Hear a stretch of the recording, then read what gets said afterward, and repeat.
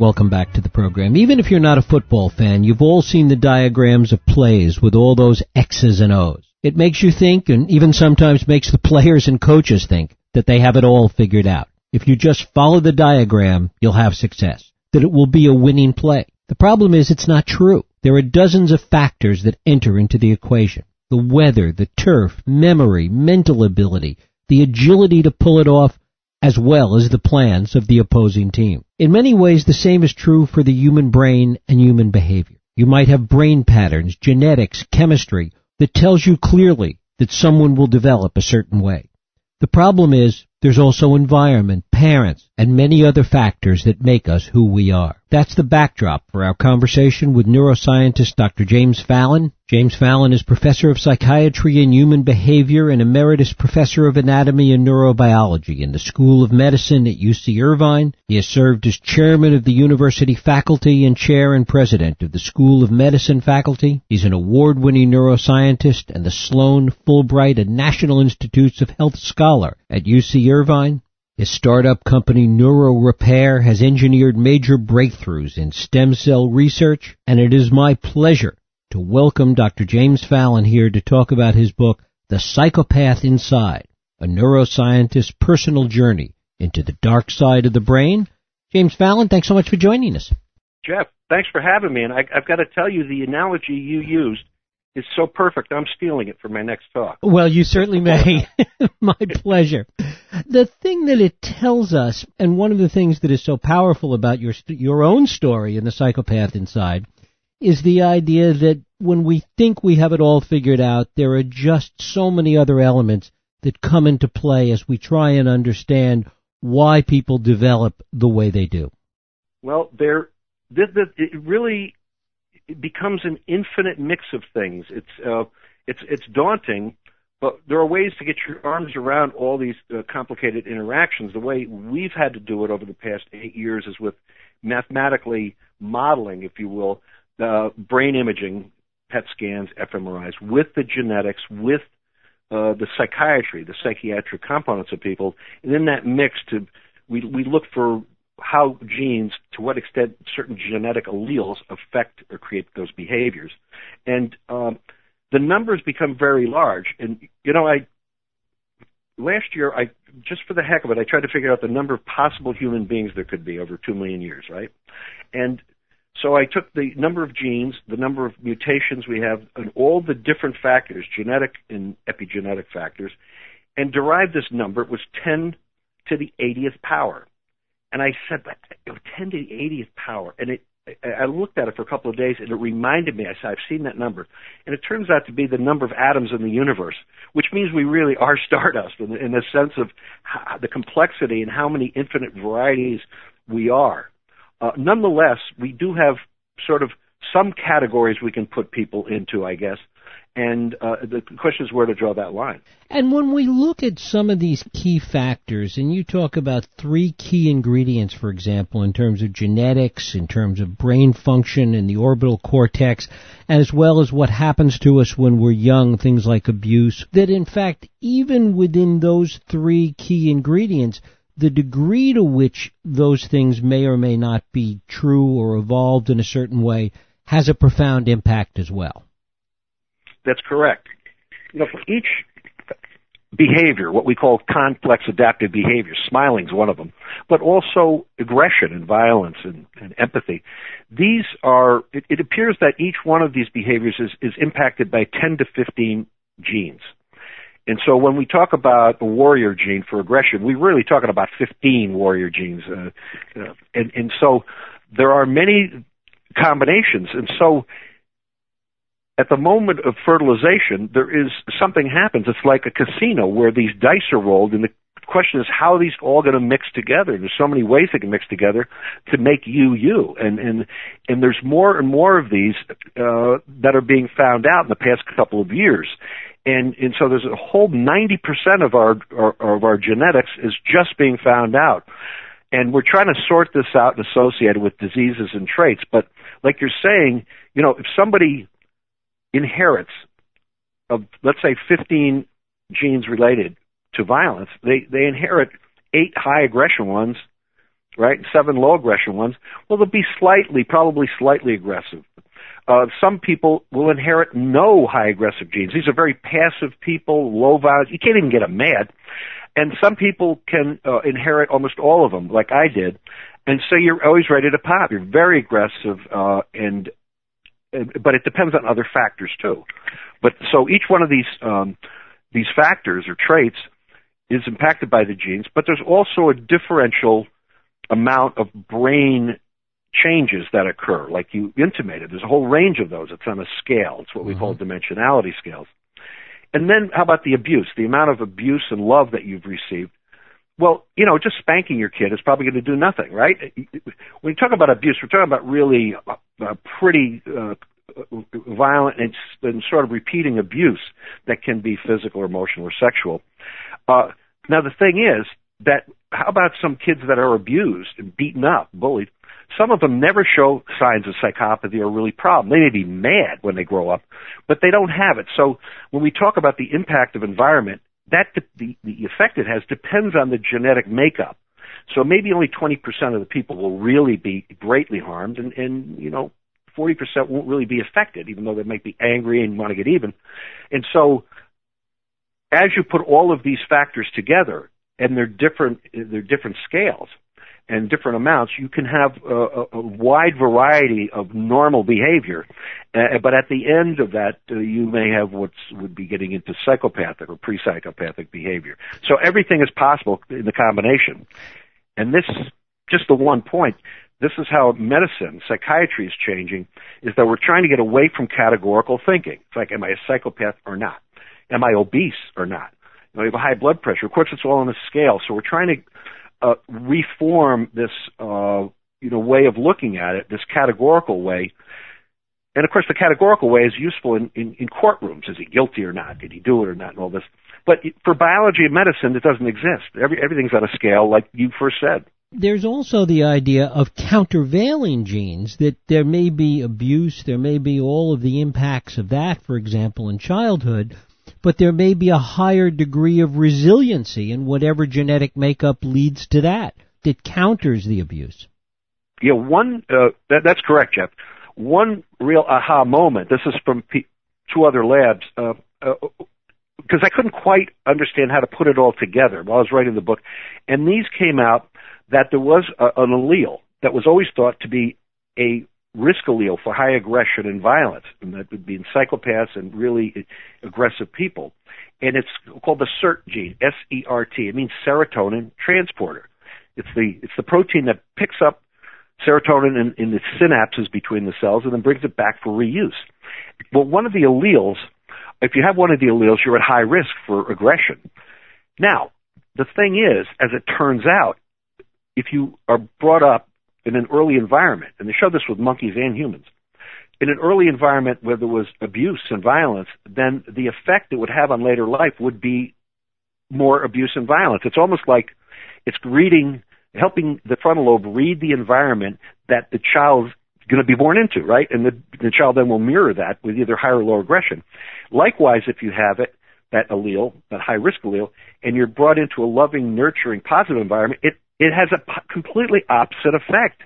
And so there are some of these genes that offset the high riskness as long as you have a kid that's brought up in a loving environment with no abuse, no bad abuse. You can scold kids and everything, but nonetheless, that some of these genes, now we know that there's hope. You're not just your biology what we thought you were, and it's you can have a bad luck in the casino of rolling the dice genetically, but in that high risk becomes very high power, if you will, and a very positive outcome, as long as the kid's treated well. Of course, the corollary of that is what we see in certain parts of the world, even certain parts of this country, where there's a kind of inbreeding of all the worst qualities, and we see this constant violence that becomes, in some ways, genetically self-perpetuating. Yeah, Jeff, that's really terrific insight. If you look at places around the world where there's constant violence, and it could be in a neighborhood in one of our major cities, it could be the Gaza, it could be in Somalia, it could be in Africa, it could be anywhere where there's these hot spots where you have at least 3 generations of street violence and neighborhood and city violence. That what will, the idea is what will happen is that, if you're a 16, 18-year-old girl growing up in those streets, you're probably going to tend to hang out with and maybe ultimately mate with a tough guy. And once you start doing that, the tendency is to keep concentrating those genes. After several generations, the females start to have a higher rate of these aggression and violence-related genes. Then I think that's when the real trouble starts, because with this higher rate of both males and females having it, and then these behaviors are reinforced, now you're starting to create a warrior culture. And for me, when I realized that this is a reality that is really a warning signal, maybe the basis of all warrior societies, they end up destroying themselves because they eat their own. They kill each other. It's like gangs killing each other. It's that whole thing. It's not just behavioral, but you're genetically, enhanced after generations of that within breeding of violent people. So it's at that point you say that this is we need some hard biology to prove this, and to show not only belligerent nations, belligerent groups, or terrorist groups, or whatever, gangs, that what they end up doing is destroying themselves. Because frankly, those groups and people are not going to respond to saying just be nice. They may respond to the fact that there's a biological basis of what's going to happen, and you're all going to kill yourselves, and you want that. And so, you have to appeal to the people's, I think, selfishness to affect any sort of idea of change. Where does, and maybe this is a good place to get into your own personal story, how do things like intelligence and reason and logic and executive function, how do they play a role in impacting these negative kinds of sociopathic or psychopathic behavior? Well, Jeff, that can have both a positive effect, not only on the person, but on society, and a negative effect. If you look at intelligent psychopaths, and you look at their scans, they tend to have a lot of extra activity up in the upper part of their brain, their intellectual part, their executive function part. Well, what does that mean? That just means they become more expert at what they're doing, right? And that increased activity in this upper neocortical area that has to do with cognition, cold cognition, then what they do is become better planners. They become better manipulators. And part of that is that usually their mirror neuron system, that part of the cortex on the side of the brain that can look at people and read people and understand and say, I know what that person's thinking. I can do that. I can mirror it. The problem with psychopaths is that they can really mirror behavior well and fake it. The thing is that information has not been sent down to the emotional parts of the brain, areas like the insula and amygdala, that have to do with empathy. And so you get a psychopath who can really have the sense of cognitive empathy. They know somebody else is in pain. They may actually feed off it, though, right? And they're very good at what they do. Whereas somebody with a lower IQ and lower abilities of this upper cognitive area, this cold cognition, these are people that are going to get caught early. And because they're going to bumble and fumble, and they're not going to be able to carry out these acts for very long. So in a way that protects society, because these are the unsuccessful psychopaths who get caught and end up in the prison system. And so on the other side, if you have pro-social, kind of near psychopaths, not full-on psychopaths, but borderline pro-social psychopaths, well, these people have the ability and the willingness. They have tremendous energy, and they have what's called social dominance. And if you look at social dominance, all the biographers of the presidents were asked to rate their psychopathy by looking at the traits of these presidents. And at the top of the psychopathic scale for this social dominance was Teddy Roosevelt. And number 3 was Franklin, FDR Roosevelt, who was willing to break rules for what he thought was right. And so people who are pro-social psychopaths, they have tremendous energy every day. They like being in charge. They like to dominate, and they have a knack. Many of them have a knack for the risks to take that pay off. That's why, you find them, some of them in the investment community, the finance community. They know how to take chances. For somehow they can read a situation and beat it by 5 or 10%. So do you want to hook yourself to that star? Well, maybe, but you don't want it to be Bernie Madoff, right? You want it to be somebody who's not really a psychopath like that. But those are the proverbial masters of the universe. That's it. They just, I mean, who wants to be a CEO for 5 years, for a week, or a president? Everybody, many people think they would, but to do, to be on 24/7 for years, it's ridiculous. But there are psychopaths that have that energy because they love to dominate, manipulate, and it's a whole. The bigger the job, the more the candy involved for them. Talk a little bit about your own personal experience and what you discovered about your own genetic history and your own brain patterns, and what it tells you about all of the things we've been talking about. Well, Jeff, as a just as a side thing to my research, I'm really a basic neuroscientist. I've worked a lot on adult stem cells and the chemistry of the brain. But I also, for years taught neuroanatomy, neuroscience to medical students, graduate students, until I really knew the human brain really well. And so when we got a PET scanner back in the mid-'90s at the university, my friends called me up because they were students years before, and they said, the brain, what's different in these brains? And it turns out that these were murderers, serial killers, murderers, really some bad news guys. And I did that for years. And it wasn't until the mid-2000s that I got a whole group of them from different investigators, and I looked at them, and I said, my God, there's a pattern. And that pattern, and then I wrote a paper on it in 2005, and that said it's the fundamental circuitry that's off in a psychopath is low orbital cortex in the frontal lobe, right above the eyes, and low activity in the amygdala and the areas connecting them. And so they all had that pattern. So when I was finishing that study, at the end of the year, I started to give some talks. I gave one in Israel, I gave one in Italy, Norway, and locally in the United States, just to test out the idea. And at a party, during that time, at the end of that year, my mother was at, she says, I hear you've been going around talking about, this murders and everything. She said, you got to read this book. Your cousin Dave sent it to me. It was a book that had come out on the history of our family, my father's side, the Cornells. And in it it's called Killed Strangely. In it was the first killing of a mother by a son, the first matricide in the colonies in late 1660s. But what's worse is that there was a whole string of these Cornells that some were murderers and some were very poorly behaved. And it ended in this pattern as we know it, seemed to come to an end with Ezra Cornell, who's, founded Cornell University, but also Lizzie Borden, our cousin. And so that was just a curiosity because, the impact from your generations, from ancestors, after 3 or so generations, it's really diluted out. So it was more like a parlor game, an interesting family story, about, I've got horse thieves in my family. But it was unusual that there were so many. And the more we looked, we found other lines on that side. So my mother loved that one because, of course, it was about my father's family. And even though she had ridden the truck up to Luciano's place with dynamite, so she was a very sweet, nice girl, but that was growing up at that time, in her 30s. Now, so when I read that, and I got the genetic results back, because we had scans done of my family. We were looking for the genes involved in Alzheimer's as part of a clinical study. Mm-hmm.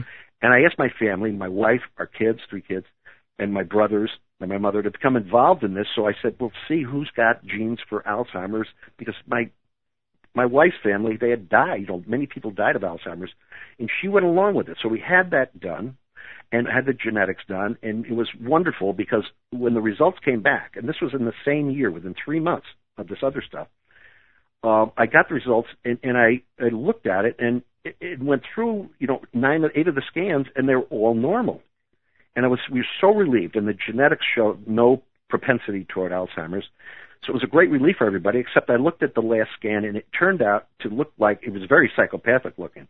And I told the technicians, this is the wrong pile. This belongs in the murderer's pile, because it looked as bad as it could. And it turned out to be mine. And the genetics came back the same way. And that's when it all started. It all happened within a couple of months, this whole thing. Purely independent event, seemingly, and it pretty much changed our life. And when you discovered this about yourself, what did it make you go back and think about? To what extent did it make you re-examine your own behavior over the years, and what did it begin to explain for you? Well, Jeff, I'm always very confident I knew who I was, right? and had gone through the teens and 20s and everything. I said, I know who I am. I got to 60 and found out I'm not who I thought I was at all. And that's, you're not supposed to do that. And you're not supposed to be a professor in this business, finding out who you are all of a sudden. So it was kind of quirky, the whole thing. What it made me do, though, because I said I haven't killed anybody, I'm not a rapist, I haven't done, but I went and asked everybody I knew that was close to me, including my wife. Now, my wife said something that never stood out until a year later. When I showed her the scan and I said, it's just like these psychopaths, she goes, it doesn't surprise me. And I never clicked. I just laughed. I thought it was a joke. And when I asked all these psychiatrists that I knew really well and who know me intimately, and friends and family members, they all said, we've been telling you forever that you do these psychopathic things, and you keep laughing at us. And I said, what? And when I put them all together, I collapsed in time. That moment where they all came together, it turns out they all said the same thing, including my wife. And it was like, then it started to get a little bit more serious. But they said, you just don't care about things. You don't care about people. You do things. You're a lot of fun. You're smart. You hang around smart people. So we'll kind of stick with you because it's, you're kind of a gas to be around. And when I heard this, and it should have been quite a shock with sitting with one psychiatrist, and I looked at him, I said, I just don't care. And it kind of proved them right, because I still don't care, but I know I should care at a deep level, empathetic level, what I do to people. And so I'm trying to now, the challenge in the past year and a half has been, can I change this? The new challenge is, can I treat people well? What I thought I was doing before, I thought I was a great guy. And a lot of the things I was doing were not so great at all. Can you imagine how you might have reacted if you discovered this when you were younger, less confident, less sure of yourself, less clear about who you were?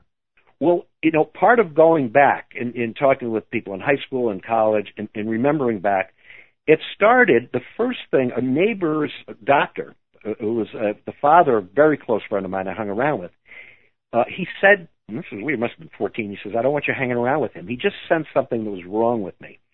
And when I went to, in high school and college, there was always somebody who's either a psychologist or, professor who said, there's something evil about you. And of course, I just laughed at it. And so it scattered all along, but it wasn't until a little later people would say certain things to me that, I took great risks with people's lives. I put them in danger, even though I was doing it myself. And for me, it was just, it was thrill-seeking and fun. And to look back on it with the irresponsibility lens, there are too many things that I've done that, luckily, nothing really bad ever happened.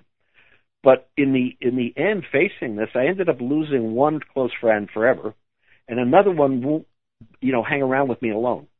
But all my others, there must be 200 other people who, they really haven't changed their behavior. They're just laughing at me now. So, it has changed some of my relationships.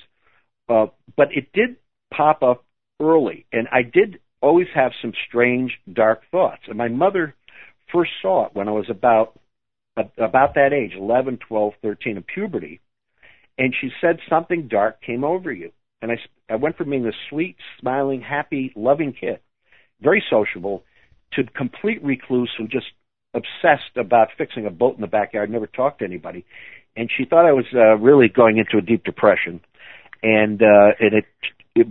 said you were very weird, and she never told anybody. She never told the psychiatrist we know or my father. And I think they just decided, she and her sisters and brothers, to really treat me quite well. I don't know what they said, but she first admitted this just recently to me in the past year, while I was writing. I said, Ma, you got to come clean. And she started telling me things that were very instructive on how I had a very strange and dark streak about me then. But I think, I was so busy. I was so lucky to be, I was almost 6 foot, 220, in great shape. I was an athlete and good looking and smart, and the gals liked me, and everybody, I was very popular. So I just got lucky because I think of the other parts of me that I had inherited, right? All these physical traits and everything. So people didn't bother me, and people liked to be around me, and I was a lot of fun and interesting and smart, like some other friends, of course. But so I was never really challenged. people didn't try to bully me because I'm not the kind of person you wanted to bully. You know, I was in a wrestling team. I was football, and I could hit pretty well. So I was pretty much left alone. So I was never challenged, and I never needed money. I never needed sex. Never needed power. I always kind of just lucked into it, you know. And so I feel if I'm a pro-social psychopath or near psychopath, I'm more a lucky one than anything. What does that tell you, though, about the dangers, the potential dangers of trying to use this information for shaping public policy? Well, we have to, first of all, it's very clear we have to know a lot of specific biology in genetics about somebody to say anything. First of all, if we want to do that. You know, for me, you know, I'm not really, I don't really take this in a political way, but in thinking about it in all ways, in a public policy, I've been a libertarian, you know, since 1970. And for me, it's an anathema to break into people's privacy, their genetic code, their family, and everything. So I'm in real struggle with the way I believe, you know, politically and how we treat each other because of being a libertarian. But I also know how dangerous these people are, and they could be noticed early, not only noticed early to tip off the family to say, look, treat this kid. Don't let any bullies near him. Don't let them get involved. They're really vulnerable. You know, it's like you have 5 kids and only one of them is going to be vulnerable to the bullying and to the abuse. Who's really going to be vulnerable? I mean, that sort of information would be valuable, but of course that would be put under the microscope too. What about the 4th kid that wasn't quite there? So it becomes complicated. Like Jeff, you inferred this right from the very beginning on the whole spectrum of these things. What's the cutoff? When don't you pull, you know, the parents sit down with a genetics counselor and say, you know, how do we handle this? But it may have to be done because there's the people who are made psychopathic because of this early abuse on top of the biology. If they're smart, they can do damage for decades, really serious damage of all sorts. And so I don't know how much we can tolerate them just being loose all the time. So I'm struggling with that right now. Dr. James Fallon, the book is The Psychopath Inside, a neuroscientist's personal journey into the dark side of the brain. James, I thank you so much for spending time with us today. And Jeff, those were fantastic questions. You really know this stuff. It's great. Thank you. We'll take a break. I'll be right back.